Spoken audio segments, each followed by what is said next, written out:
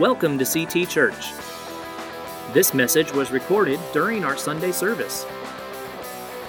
We hope you enjoy this presentation.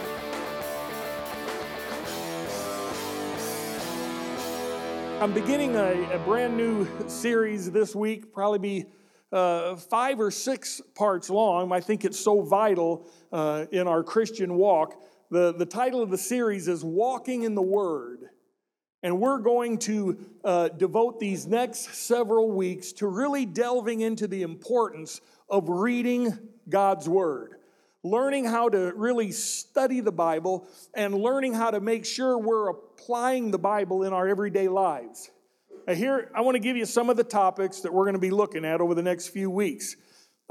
Next week, we're going to be talking about the inspirations of the Bible.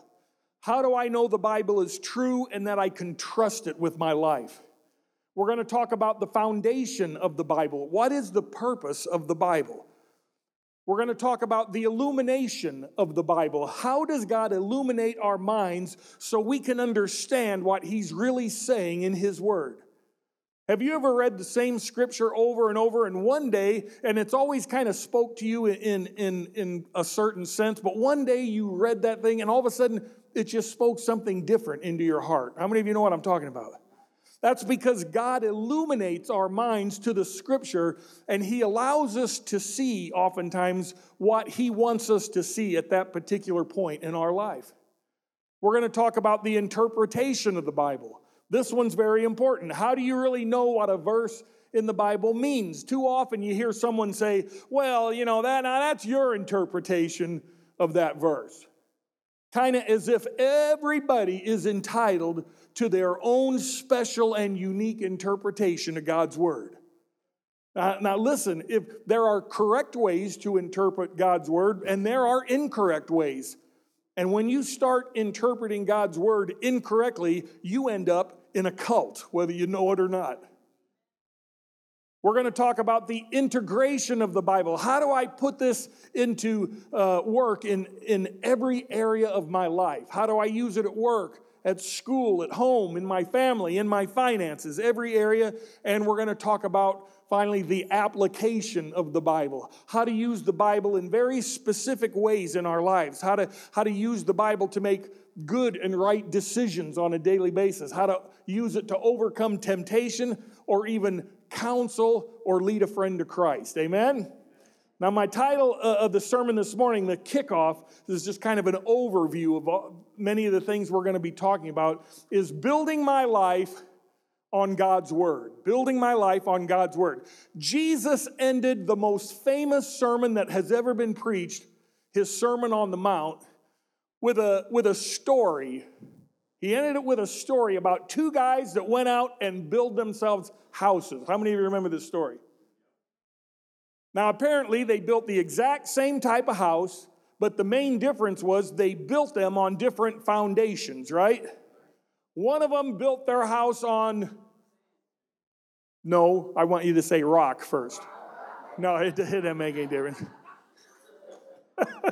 My notes said rock, so let's go with rock first, okay? You're going to get me all thrown off here. One guy builds his house on rock, and the other guy builds his house on... Oh, man, that was great. That was great. And so, this huge storm comes up. And that represents the trials and the storms that we face in our lives.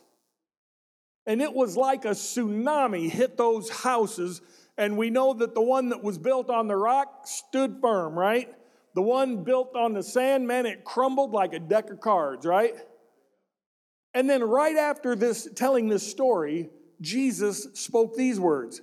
He says, now everyone who hears these words of mine, speaking to us still today, meaning His Word, the Bible, everyone who hears these words of mine and puts them into practice is like the wise man who built his house on the rock.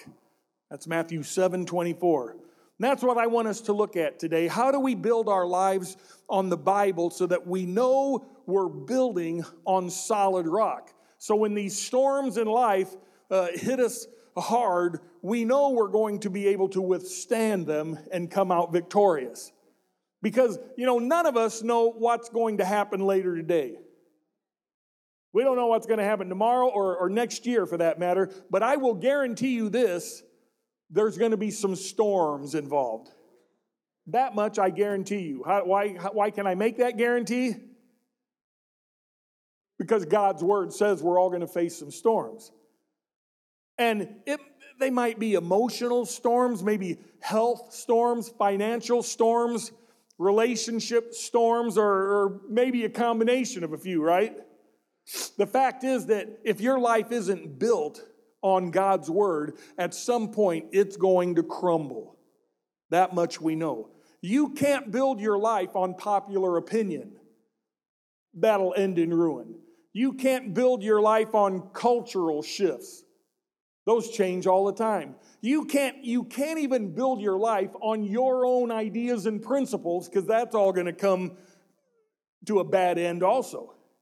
Your life has to be built on unchanging truth, or else you cannot sustain it. And hear this. I don't care what you've heard from anybody else ever in your life. I'm about to tell you the absolute truth. There is only one source of unchanging truth in the world, and that is God's word. This is the one and only source of unchanging truth in the entire world. If you've got your Bibles this morning, in whatever form that may be, electronic or even this old-fashioned kind where you turn pages, turn to James chapter 1, 19 through 25. James 1, 19 through 25. These few verses do a great job of showing us how to build our lives on the Bible. And the short answer is found in how God wired us and created us. God gave each of us 5 senses, right? Hearing, smelling, sight, taste, touch, correct? We've got 5 of them. Everything that you've ever known or learned has come directly through one of those senses or a combination of them. Everything. That's how we encounter life, right? And God wants you to learn to encounter His Word with every one of your senses. We find them all here in James 1, 19 through 25. So let's start. He says, "My dear brothers and sisters, take note of this. Everyone should be quick to listen, slow to speak, and slow to become angry." How are you doing in those 3 categories? You can evaluate yourself. Quick to listen, slow to speak, and slow to anger. Because human anger does not produce the righteousness that God desires. Therefore, get rid of all the moral filth and the evil that is so prevalent, and humbly accept the word planted in you, which can save you. The word planted in you. This morning, we're going to look at 5 ways that we accept and receive God's word into our life. The first way we receive it is we receive it with our eyes. No, I'm on the wrong note. Our ears. We receive it with our ears. That's what you're doing right now on Sunday morning. You come in, you sit down, you're receiving with your ears, right? Hopefully, that's what we're doing here. Verse 19, it began by saying, be quick to listen. That means we have to use what? Our ears. Then it tells us to accept the word that is planted in us. We can't just hear the word and let it bounce off of us. We can't do that and accomplish what God wants us to accomplish. We have to accept it as truth and let it become planted in us. I think it's interesting that so often in the Bible, the scriptures are compared with seeds being planted, right? You see it woven through the word. The seed is the word of God, and the soil is our hearts. You with me on that? The seed is the word, the soil is our hearts. In the parable of the sower that Jesus taught, he said that receiving the word is it's a seed being planted in your life. Now, I will tell you up front, when it comes to gardening, I am a lousy gardener. I do not enjoy gardening, which is probably why I'm lousy. I tend to replant the same kind of plants every year after year. And that's mainly because every winter, Janet will say something like, hey, it's going to get below freezing tonight. You better go cover up the plants. And then I'll say something like, I don't think it'll get cold enough. They'll be fine. And so then every spring, I go out and replace all those dead plants that froze to death. And this just kind of cycles and cycles. The people over here at, what's that place we go? Millburger. Oh, they love me, yeah. Oh, you're that guy that never covers up his plants, aren't you? That's me. But I know this about planting. You can take the exact same type of seed and you can plant it in different locations and you'll get 3 radically different results. You can take a tomato seed and plant it over here in this soil. Maybe you get these big, giant, nice-looking tomatoes, but you planted some somewhere else, and then they're just scrawny and look nasty, and maybe you planted some in an area where you didn't get anything at all. What's the difference? We know the difference wasn't the seed. They were all tomato seeds. So the difference has to be the soil, right? Some soil is better prepared to receive seed than other soil. Boy, who knows where we're going here with this thing.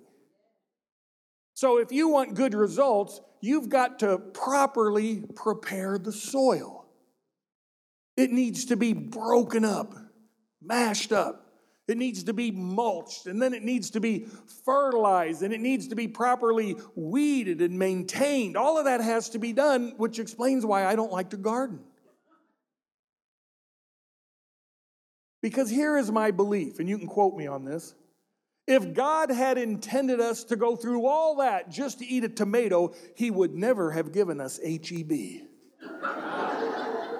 That's what I believe. I stand firm on that. The point is, the soil has to be prepared to receive, right? The soil is what? Our hearts. That's right. It's the same. It's true for us to hear God speaking into our hearts. Our hearts have to be properly prepared. If you come to church, you're running late because you either got up late or the kids were just giving you fits. You're trying to get ready. Nothing's going right. You get ready and maybe even a big old fight broke out in the car right on the way to church. The devil loves to do that. Does anybody know what I'm talking about? And then we get to church, there's, someone's in your favorite parking space. You come in here, someone's sitting in the chair that you normally like to sit in. It's raining outside. Everything has got you in a bad mood. But you come in and you got a little kind of fake smile on your face and say, okay, God, I'm ready to receive. Chances are very good you're not going to receive much of anything because you weren't prepared. The soil wasn't prepared to receive. And that's why on any given Sunday morning, 2 people could walk out of this sanctuary and one person could say, wow, man, that was a great sermon, really spoke to my heart. And another person can say, man, that sermon was a real clinker. And I ask you, what was the difference? It had to be that one of them wasn't prepared, because we all know it couldn't have been me. I've never preached a clinker.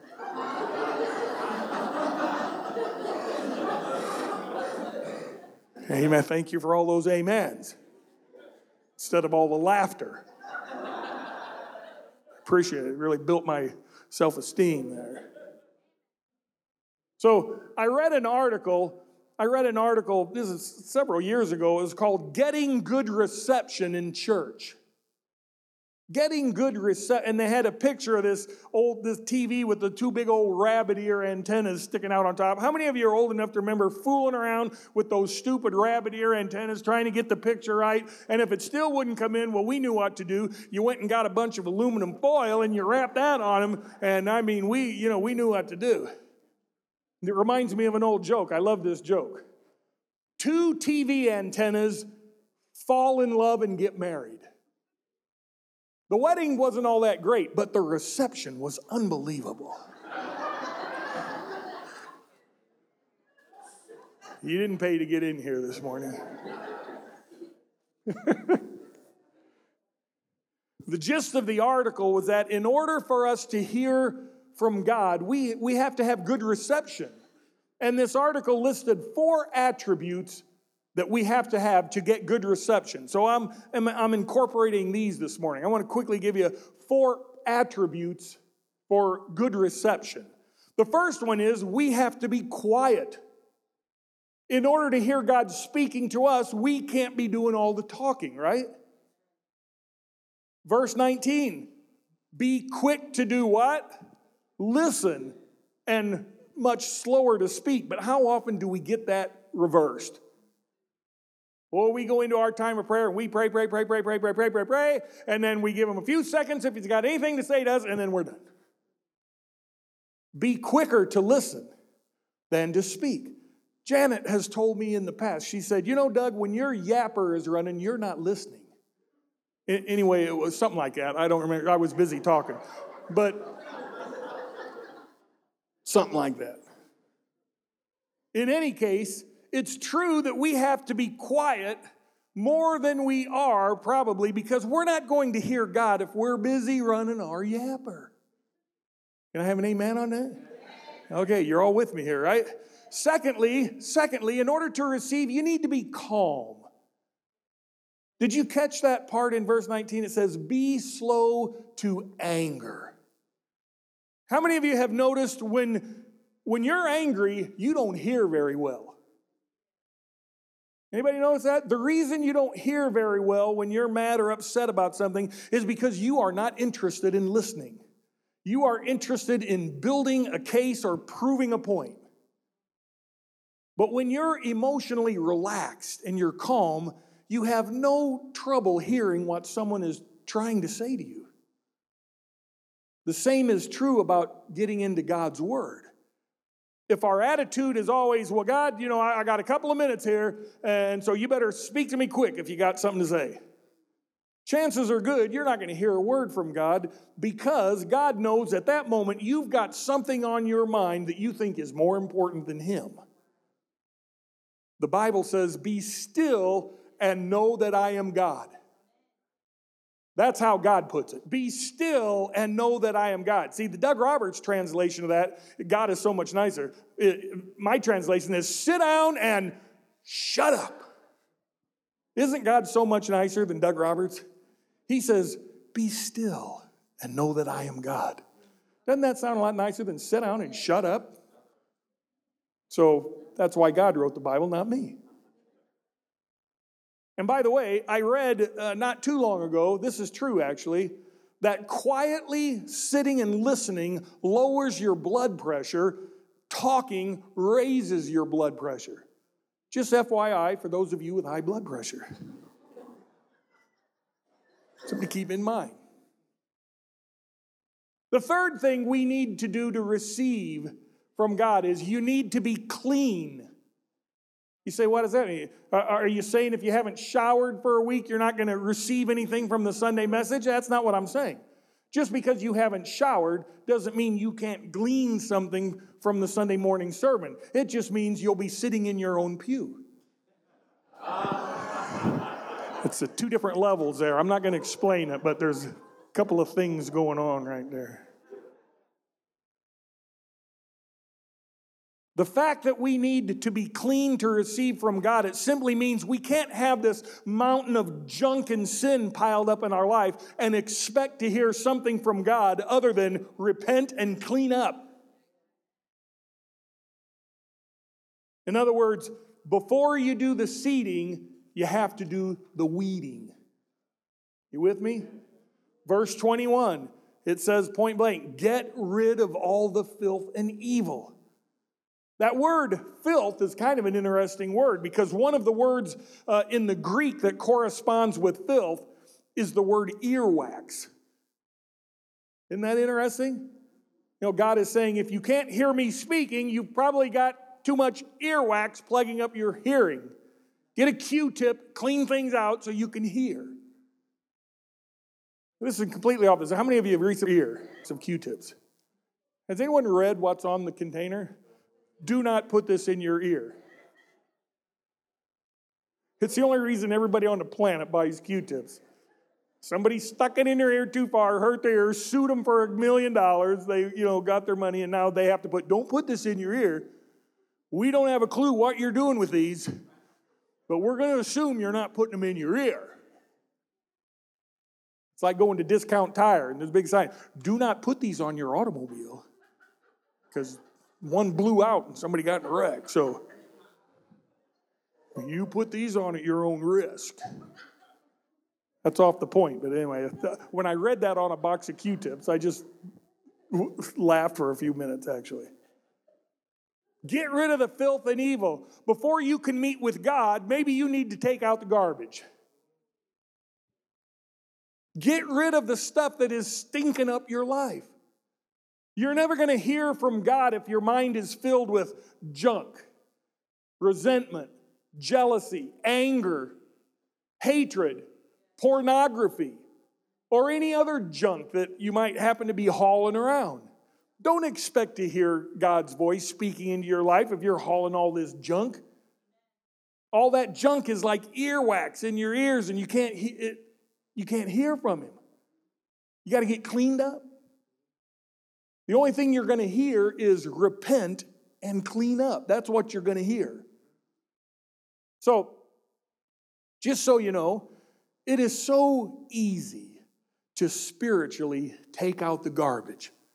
Man, He has made it so simple for us. The Bible calls it confession. Just confess it.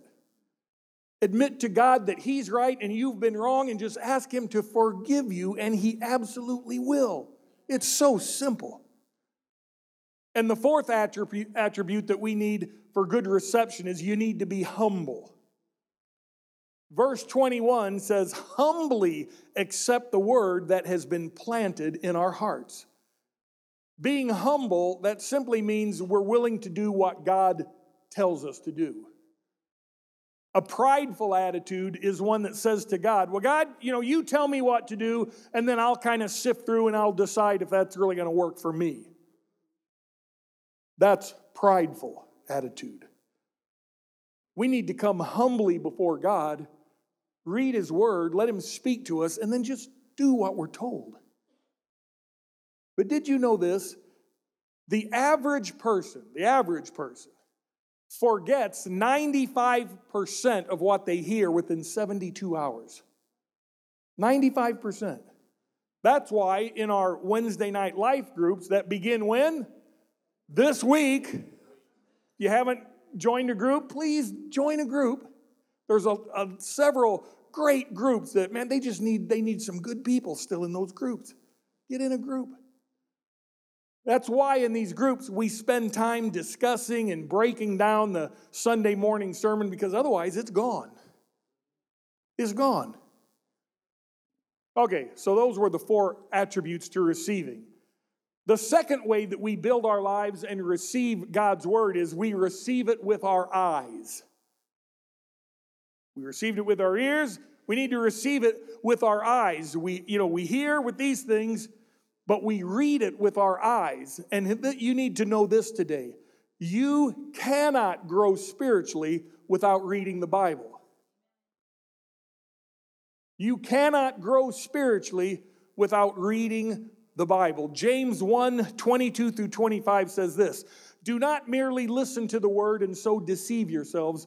Do what it says. Anyone who listens to the word but does not do what it says is like someone who looks at his face in a mirror and after looking at himself goes away and immediately forgets what he looks like. That doesn't happen, does it? How many of you wish that could happen? But whoever looks intently into the perfect law that gives freedom and continues in it, not forgetting what they have heard, but doing it, they will be blessed in what they do. Those 4 verses give us a list of 5 things that we should do if we want to be living a blessed life. Listen to the word. Do what it says. Look intently into the word, not just glossing over it. Continue to do what it says, and don't forget what you have learned. Those 5 things. Talking about that verse that says, look intently into the Word. James is talking about reading the Bible here, right? We're all on the same page. He's saying that when you read the Bible, don't try and speed read, but let it soak in. Think about it. Ponder it a bit. He goes on to say that reading the Bible is like looking into a mirror. Here's where it gets interesting. There are a lot of places in the Bible where it's compared itself to a mirror. And it poses a good question. What is the purpose of a mirror? The purpose of a mirror is to help us evaluate ourselves. You with me? Every one of you, let me see your hand. If at some point already today you have done that, you have looked in a mirror. Let me see your hand. Well, look at that. How many of you, before you left for church, you got up and you evaluated yourself in the mirror? Most all of you raised your hand. Now let me ask you this. After that initial evaluation, how many of you found it necessary to make changes?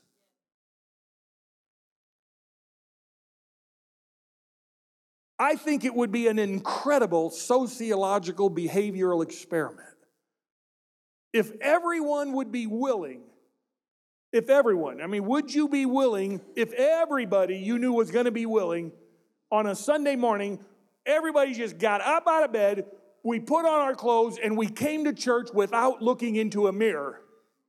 How many of you would do it if you knew everybody was going to do it? There's only like a dozen of you brave enough to do it. The rest of you are saying, I would not come into the presence of God without first evaluating myself. That's what you just said. You with me? I had 10 people raise their hand. Everyone else was saying, there's no way I'm going to come into the presence of God without first evaluating myself. Right? Isn't that what we're saying? The main purpose of a mirror is it helps us evaluate ourselves. That's why the Bible is like a mirror. When we look into it and read it, it helps us evaluate ourselves, doesn't it? When you looked into the mirror this morning, I'm going to guess that it revealed to you changes that needed to be made. Brush your hair. Wash your face. Dude, maybe you needed to shave. Put on some makeup. Hopefully you didn't have to shave and put on makeup. That's a whole different sermon right there. That's a different sermon. But there's 2 ways to look into a mirror. You can glance into the mirror or you can gaze into the mirror, right? Using the Bible as your mirror, it's never good enough to just glance into it. Glancing at the mirror of God's Word is not going to bring much change into your life. You have to really gaze into it, looking for details, making sure you're not missing something. Just like when you're looking in that mirror, getting ready to go someplace. You make sure every little hair is in place, You need to gaze into it. God doesn't want us glancing into His mirror for our life. He wants us to gaze into it. The third way that we receive God's Word into our life, we research it with hands and our mouth. I research it with my hands and my mouth. There's a difference between reading the Bible and really studying the Bible. Real study usually involves more than just your eyes. A lot of times it involves your hands and your mouth. Here's what I mean. Real deep study usually involves you having a pen or pencil in your hand and you're writing stuff down as you're sitting there quietly gazing into that mirror and you're allowing God to speak to you from what you're reading. You're taking some notes, you're writing down, you're maybe coming up with some questions that you want answered, that you'll be able to discuss with someone. Wednesday night life groups are all about researching God's Word with your hands and your mouth. Amen? Every Wednesday night, you've got an opportunity to discuss and ask questions about the Sunday morning sermon. But if you didn't take any notes or write anything down, chances are very good that come Wednesday night, you're going to be a spectator, not necessarily a real participant. That's what using your hands and your mouth are all about. The fourth way that we receive God's word into our life, we review and remember with our mind. Review and remember with your mind. Think about what verse 25 said there in James 1, but whoever looks intently into the perfect law that gives freedom and continues in it, not forgetting what they have heard, but doing it, they will be blessed in what they do. If you're going to be blessed by God, you have to remember His word. Amen? If you're really serious about becoming stronger spiritually and being the godly man or woman that He's calling you to be, one of the very single greatest habits you can develop is the habit of memorizing and remembering His word. We have a verse that tells us, hide His word in your heart so you won't sin against Him. Why is it so important to have the word in our heart? Because here's why. 99% of the time when you really need a Bible, there's not one around. You ever notice that?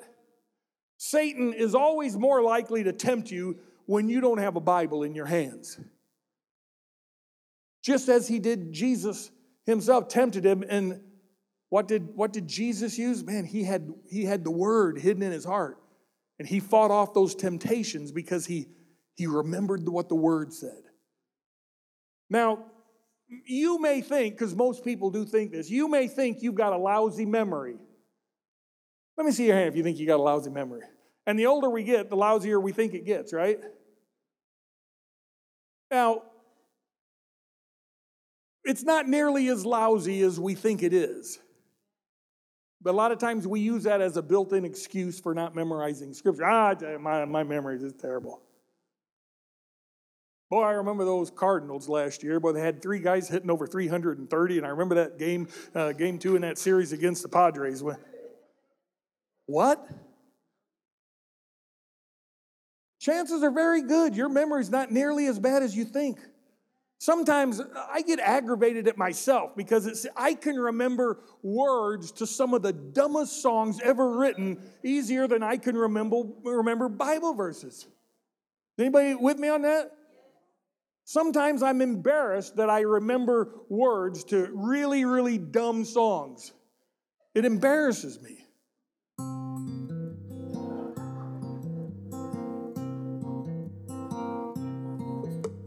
Brother bought a coconut, he bought it for a dime. His sister had another one, she paid it for the lime. You put the lime in the coconut, you drink 'em bowl up. Put the lime in the coconut, you drink 'em bowl up. Put the lime in the coconut, you drink 'em bowl up. Put the lime in the coconut. I called the doc and woke him up and said, Doctor, is there nothing I can take? I said, Doctor, to relieve this bellyache. He said, now let me get this straight. You put the lime in. I am ashamed to tell you, I did not break out a lyric sheet before the service to brush up on those words. They're just stuck in my brain. And it's the dumbest song that was ever written in the entire world. But they're there. Can't seem to get them out. Does anybody know what I'm talking about? And that was, when I was a teenager, I'm going to tell you, that's one of dozens of really stupid songs that are just kind of locked up there. It's shameful, I know. The truth is, we can remember things if we really put our mind to it. You know, there's certain phone numbers we remember, some people tell me they just can't memorize Scripture. But like I said, man, they can rattle off the most obscure sports statistics that you can imagine. It's amazing. Memory is a skill that we develop. Your mind is like a muscle. Have you ever heard that? Your mind is really like a muscle. My dad thought I was really smart, I think, because he would often refer to me as musclehead. And I think that's what he meant.